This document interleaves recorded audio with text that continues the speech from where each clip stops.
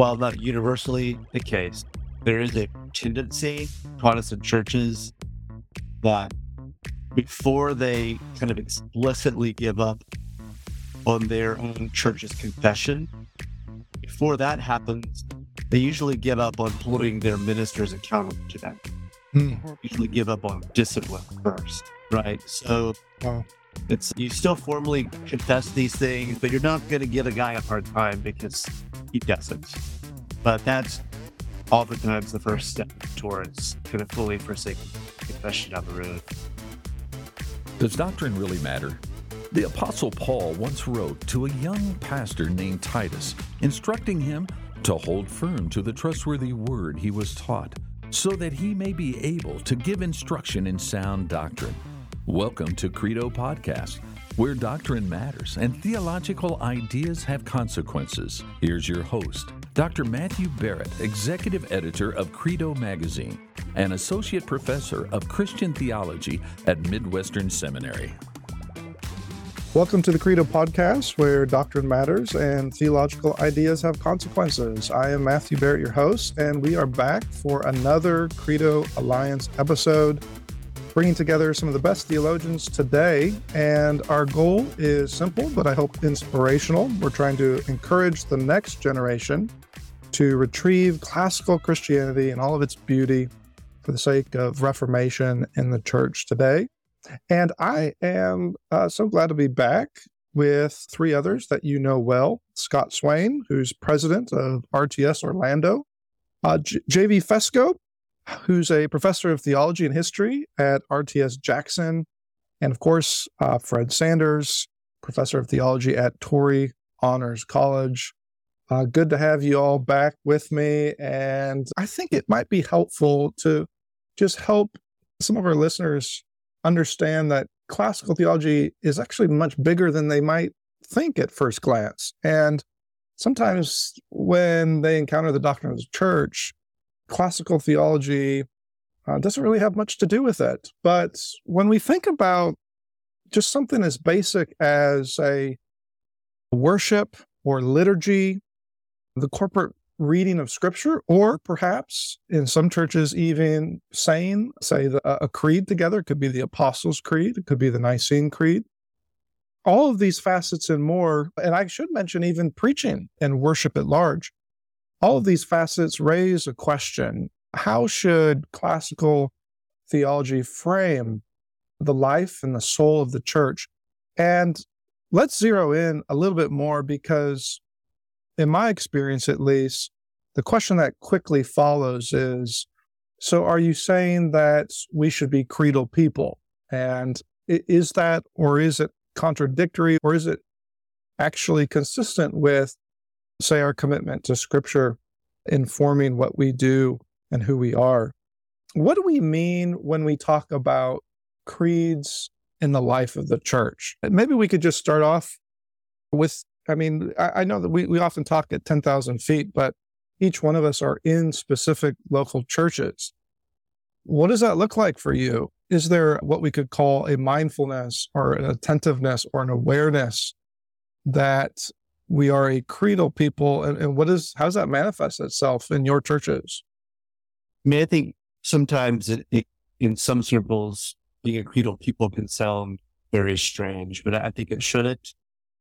If we don't feel uncomfortable talking about being a baptized people, then I don't think we should feel uncomfortable talking about being a creedal people, insofar as the same gospel which is proclaimed to us in baptism is the gospel that we speak back in our confession and profession of faith. And a creed is nothing other than just a formal of the church's confession and profession of faith. It's the believer's pledge of allegiance to the triune God before it's the subject matter of a theology lecture, or it's the standard against which we measure false teaching, before it's even a guide for the interpretation of Scripture. And so if we believed, therefore we spoke, as the psalmist says, then nothing could be more natural for the community to express its faith. And I think that's something that we so do regularly in every other aspect of the Christian life, and especially in worship. We pray scriptural truth in our own words. We preach messages from Scripture in our own words. So it shouldn't be alien to us to summarize the teaching of Scripture in our own words, but to do so in concert with the historic church. Yeah, I think that's good. I'm in the free church tradition, and we don't recite the creed as a regular part of the sort of liturgy or worship service every week, but we do recite it together occasionally. And of course, if you get even further out into sort of low church settings, some of the places where I have some fellowship, even to specify for those churches, you really need a doctrinal statement. I'm talking about small churches that have like fundamentalists actually in their name still here in the LA region. Just to specify to them, I'm not even saying print the Apostles' Creed in your hymnal if you've got a hymnal. Though if they do have a hymnal, it generally has the Apostles' Creed and the Nicene Creed in it. I'm not sure if they can find it. But even just to say, listen, you can't keep it a secret what you think the Bible means. And you can't just say, I believe what's in the Bible. A lot of people who are wrong say they believe what's in the Bible. You need to pony up about a one-page summary of what you take the Bible to mean specifically. And then, from there you can start working out.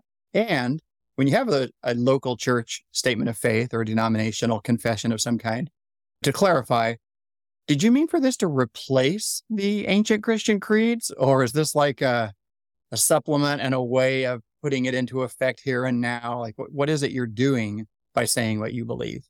So I think all those pieces have to be in place in one way or the other. Yeah. Yeah. For me, I'm also a pastor at Emmaus Church here in Kansas City. We have a plurality of other pastors as well, so I'm not alone there. But several years ago, we started to introduce the Apostles' Creed and even the Nicene Creed into the church service. And so we said, well, let's try for once a month and let's just see how the people do. And, at first, maybe the first time, it took a lot of buildup, right? One of us got up there to say, what are we doing right now? Because some of them have never done that before.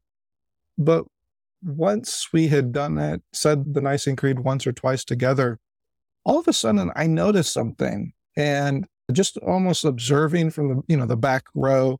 And there was a bit of excitement, even, dare I say, confidence. And I should add the word comfort, because one of the things we would say to the people is, listen, even though you're standing here saying this, in a real way, our ecclesiology, it's not selfish. We believe in the Church Catholic, the Church Universal, that is. And so you're linking arms with brothers and sisters down through the ages. And that should give you some comfort that, hey, we do believe in the same God, the same Christ, the same gospel. I think when they started to think through it from that lens, though maybe for some it's still a little strange, I think on the whole, it really started to change things for us as a church. We're currently moving in the direction of a more robust doctrinal, confessional, document that we hope will really help people. But I think this ended up being maybe even accidentally a pivotal step, at least for our church. So let me throw this back at John, because John, you've written a book on this. So I know you have something to say. I'm going to pick on you. Can we even go so far, John, to say, rightly understood, pastors and church members and those who are in seminaries training pastors and perhaps future church members and that sort of thing, they need to understand not just creedal mindfulness looks like, but creedal accountability. I know that's a word that a lot of people don't like because of what it sounds like, but what does that mean? What does that look like? How do we go about this after modernism, when that word has a special distaste in the mouths of many? I think that, if you look at the scriptures, say, for example, something like Paul confront over not only his conduct, but ultimately the his understanding of doctrine that was driving that conduct. You see accountability there. And perhaps also you could say that we see accountability with Paul as he's giving his farewell speech to the Ephesian elders, warning them that later wolves would come in among them, or in Jude telling them to, steer clear and even expel the false teachers. The Bible regularly emphasizes this point that, not only do we profess the faith once delivered to the saints, but we have a moral obligation to protect it. And it's not just to protect it from the outside world, but also from within the church as well.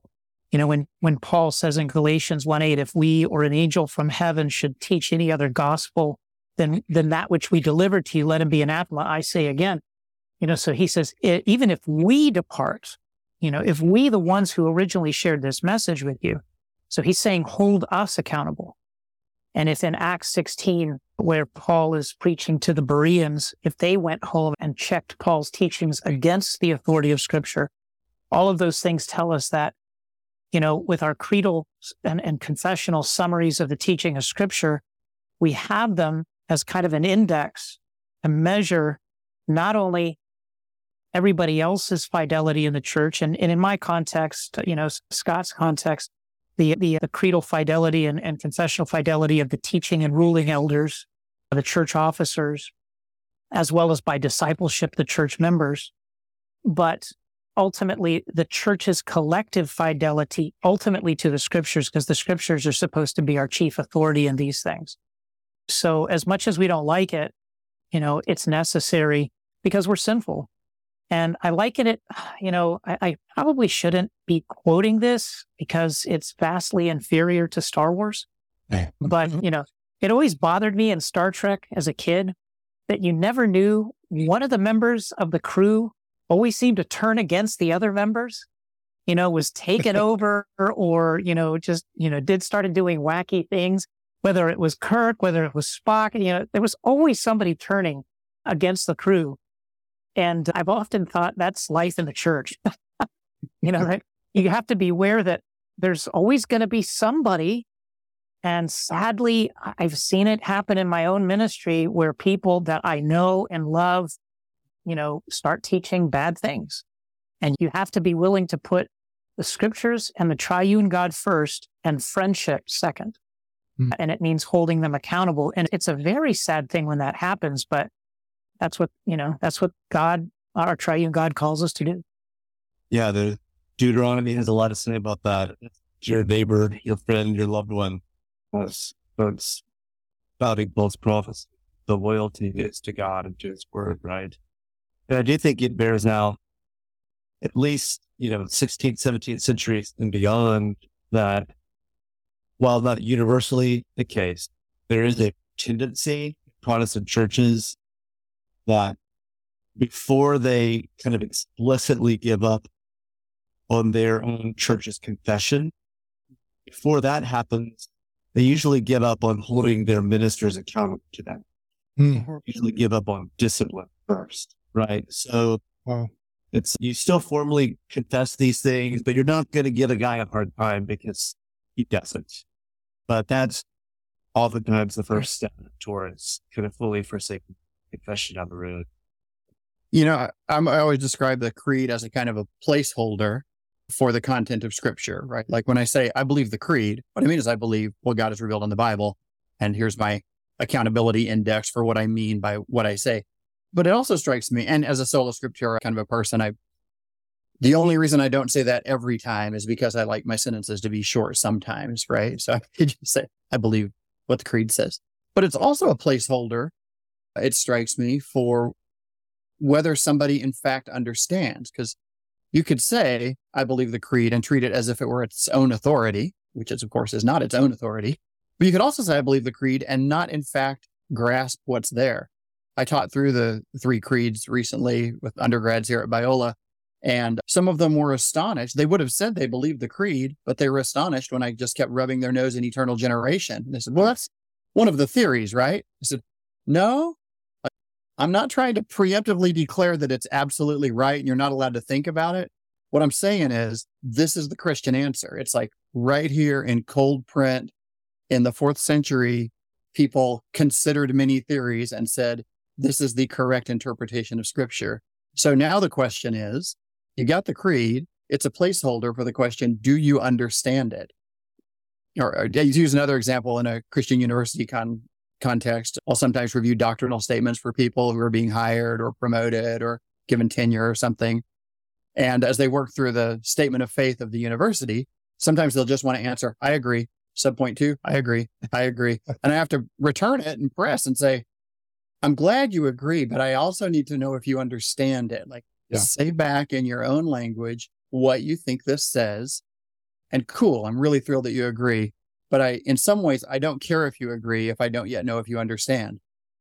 Because if you just agree to the bare form of authority, because it's good to have a job, but you don't in fact understand it or haven't thought about it, well, that doesn't have a lot of value. Credo means I believe. Well, and kind of the other side of it, the fact that a creed is a secondary document, right? Right. It flows from Scripture. The other side of that, it's also teleologically ordered. Like it's the point of Scripture, that you would believe its teaching and then profess it along with all the saints. Right? Mm-hmm. And so this is where if someone starts wanting to kind of hoist the authority of Scripture over against the creed, you almost get in the situation, Jesus talks about man tells the servant to do something, and he says, I'll do it. He doesn't do it. Tells another servant to do it. He doesn't do it first, but he repents and does it, and who will obey, right? And there's this way, okay, you believe in the authority of Scripture. That's well and good.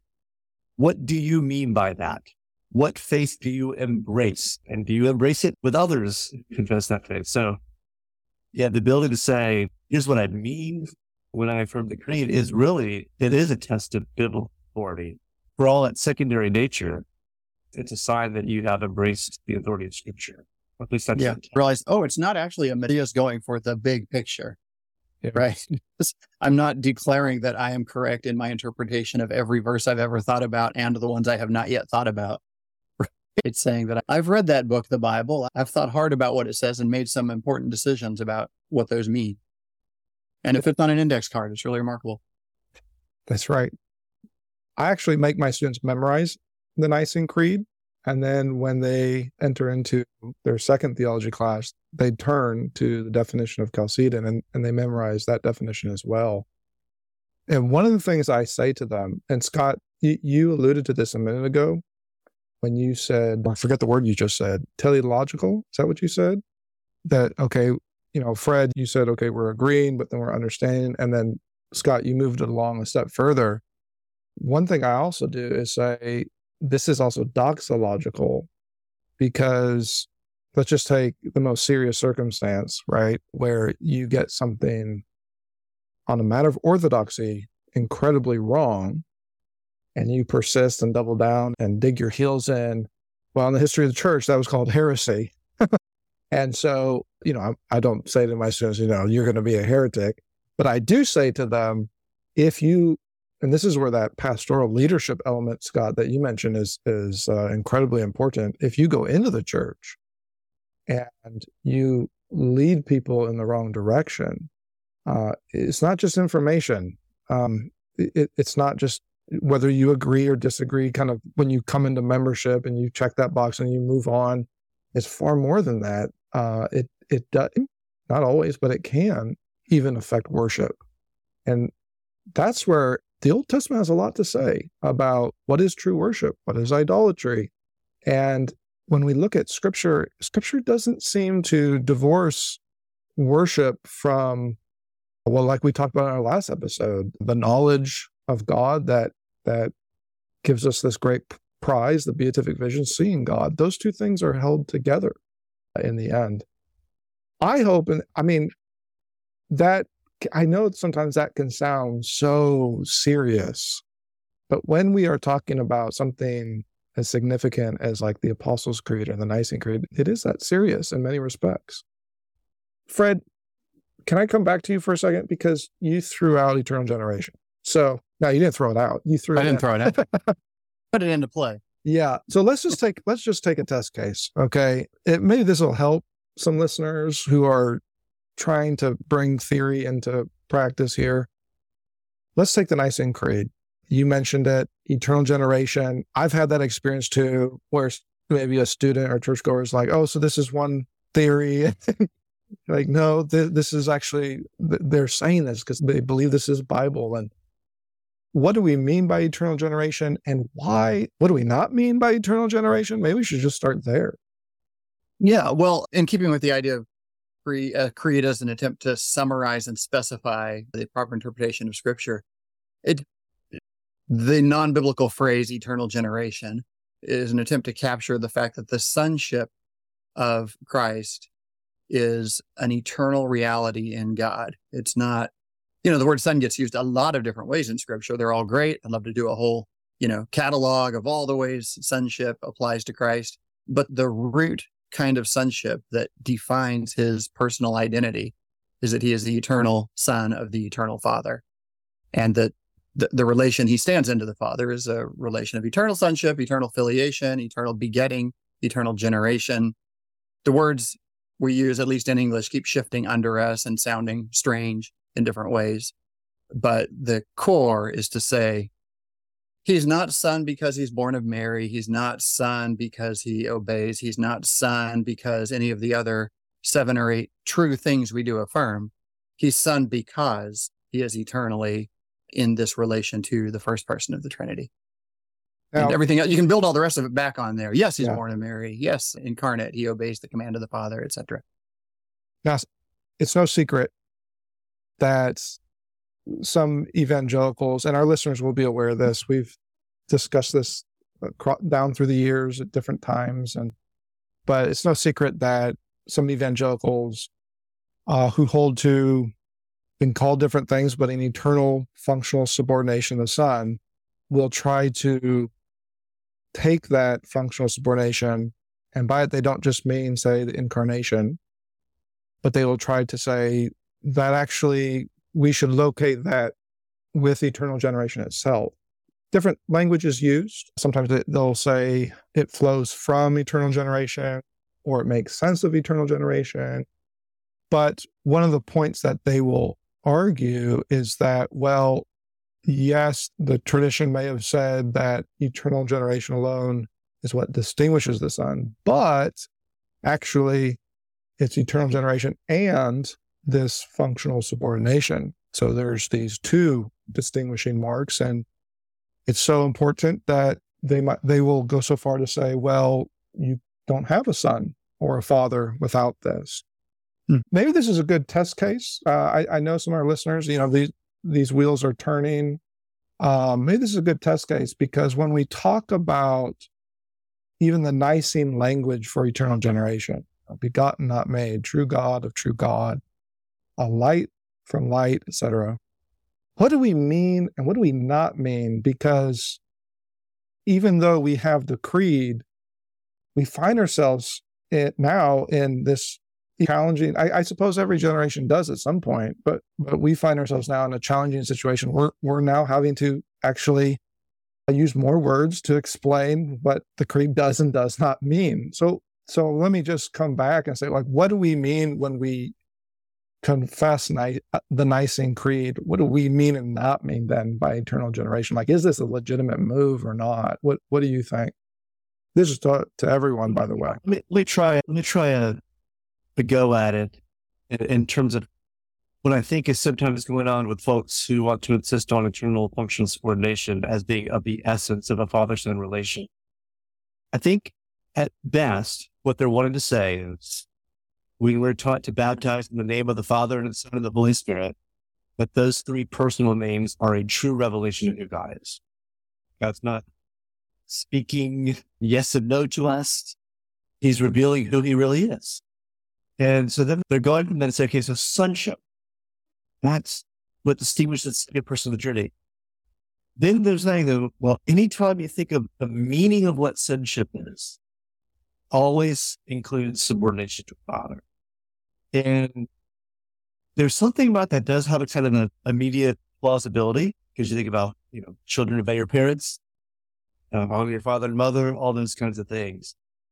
But what the fourth century fathers argued, and what the church almost universally has confessed on this thing, is that no, actually, the son's obedience to the father is not essential to the meaning of sonship. And I actually think you can't even make the case that it's even essential to the meaning of sonship, even on a human level. There's an interesting passage where Solomon's kind of transitioning from David to Solomon, the kingship. And there are those who ask, who kind of pray that Solomon's throne, in other words, his authority, would be greater than David's. Whoa, that doesn't fit the kind of son is always subordinate to the father, but even on the human level. And so what the fourth century fathers wanted to say, the essence of sonship, right, is a relation to the father, that the son originates from a father, and then that the son shares the same nature as the father, right? There's other ways of originating things. A builder originates a house, but a house is not of the same nature as the builder. But when you have a father originating a son, the nature of that kind of relation is a sharing of the same nature. Now, when you translate the meaning of sonship from the human level to the divine level, you then have to also remove everything that belongs to creaturely perfection, right? So this is why, I mean, it's interesting. I think we've talked about this before. Like, there's a sense in which son is a better title, bear with me, than even the phrase eternal generation.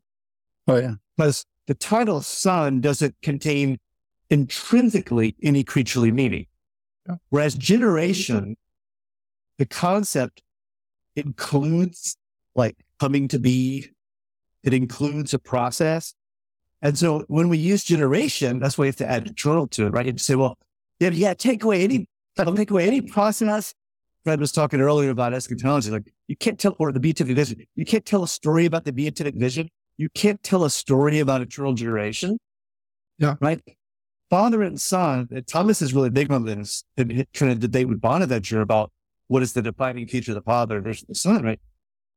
Father and son name a complete relation, right? A perfect relationship. It's not being born, being produced. The son is the completed product, right? And so there's a sense at which even saying the son of it includes eternal generation in it. And that's why we have to have it. But we've got to do all kinds of other qualifications as well. The essence of it is that he's from the Father eternally and shares the same nature. But process, we're not talking about a coming to be.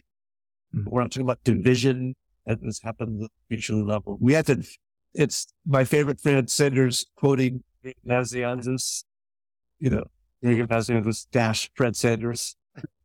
The idea will die to the doctrine of eternal generation, but he'll kill you if you claim you can explain it. Yeah, it's exactly this amount of information is what's communicated by the biblical use of the word son. And one way to talk about what you're doing there with kind of working with the revealed name son is if you take it as absolutely true, then you have to think about it absolutely, right? And that's the guide to what you take out of it. You don't like, well, I have a father and I have a son, so I'm like relatively father and son in different senses at different times. My father has passed away, etc. I wasn't a father until I had a son. I'm just kind of relatively stepping in and out of the role of father and son in a strange historical manner. But the son is absolutely son. This also is why there's no God the mother to talk about, because human production is human reproduction, and the organs of sexual reproduction are divided among the sexes. This is not the case with absolute sonship.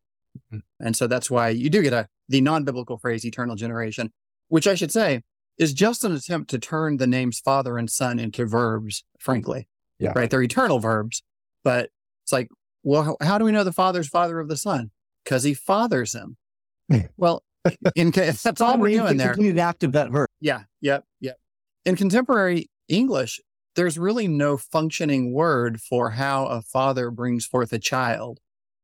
In the ancient world, we used to have, moms give birth, they birth children, and dads beget children.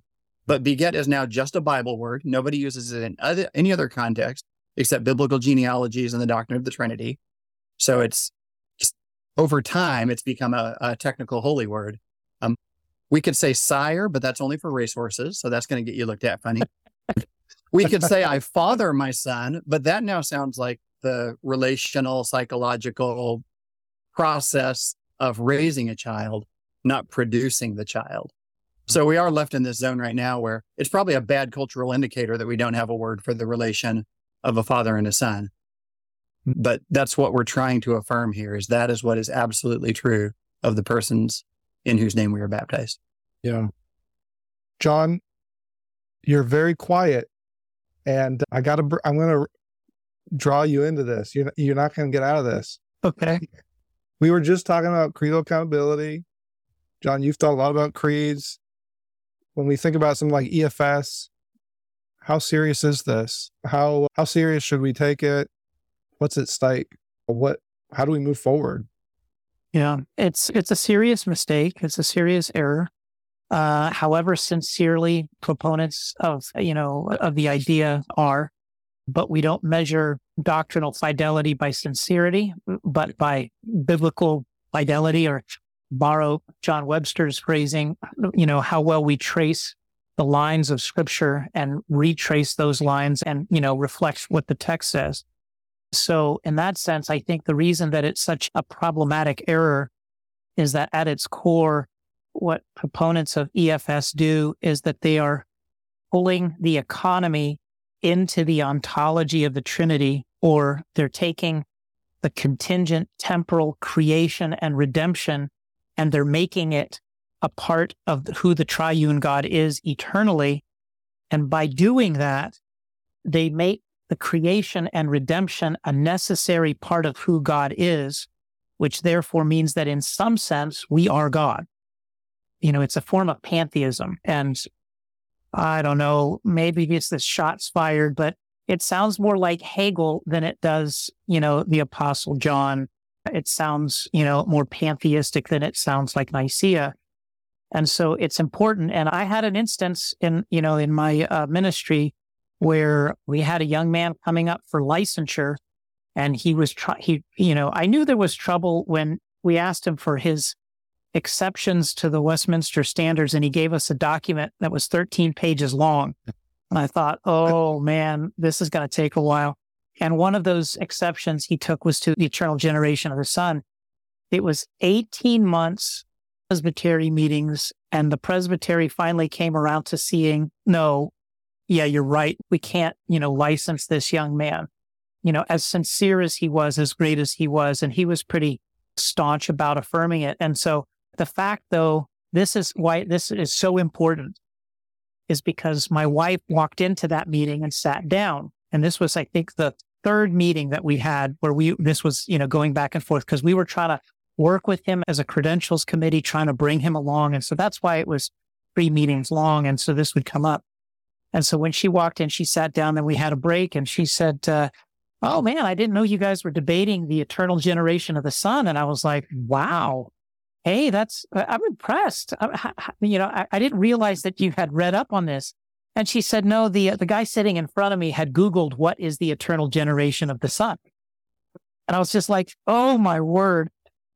Oh, no. Oh man, that would get a good Pauline Oive. Oh. So that's how important this stuff is. But yet there's a lot of folks in the church who don't understand what it's all about.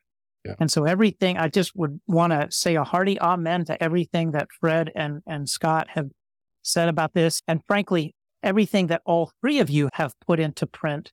And in my opinion, graciously but pointedly, I think of a footnote in Scott's book on the Trinity, for example, that, you name names and you talk about the importance of this issue. So yeah, it's really important.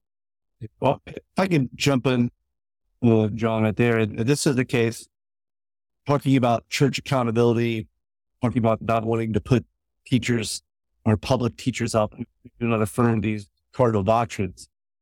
This is a place where you don't want to sound like, here we are, wanting to make EFS the whipping boy of evangelism from kind of a position of behind bars. And this is one of those places where, in a sense, it's our own fault that we're in this position where you can have young men coming to ordination and have this mistake. And so as always is the case with kind of the discipline of the church, the accountability of the church, the best defense is a good offense. Really, the call of the day is yes, we need to make sure folks are not teaching these things, and we need to know on the front end, right? Spelling out the logic of the gospel is just summarized in the creed, expressed in the creed.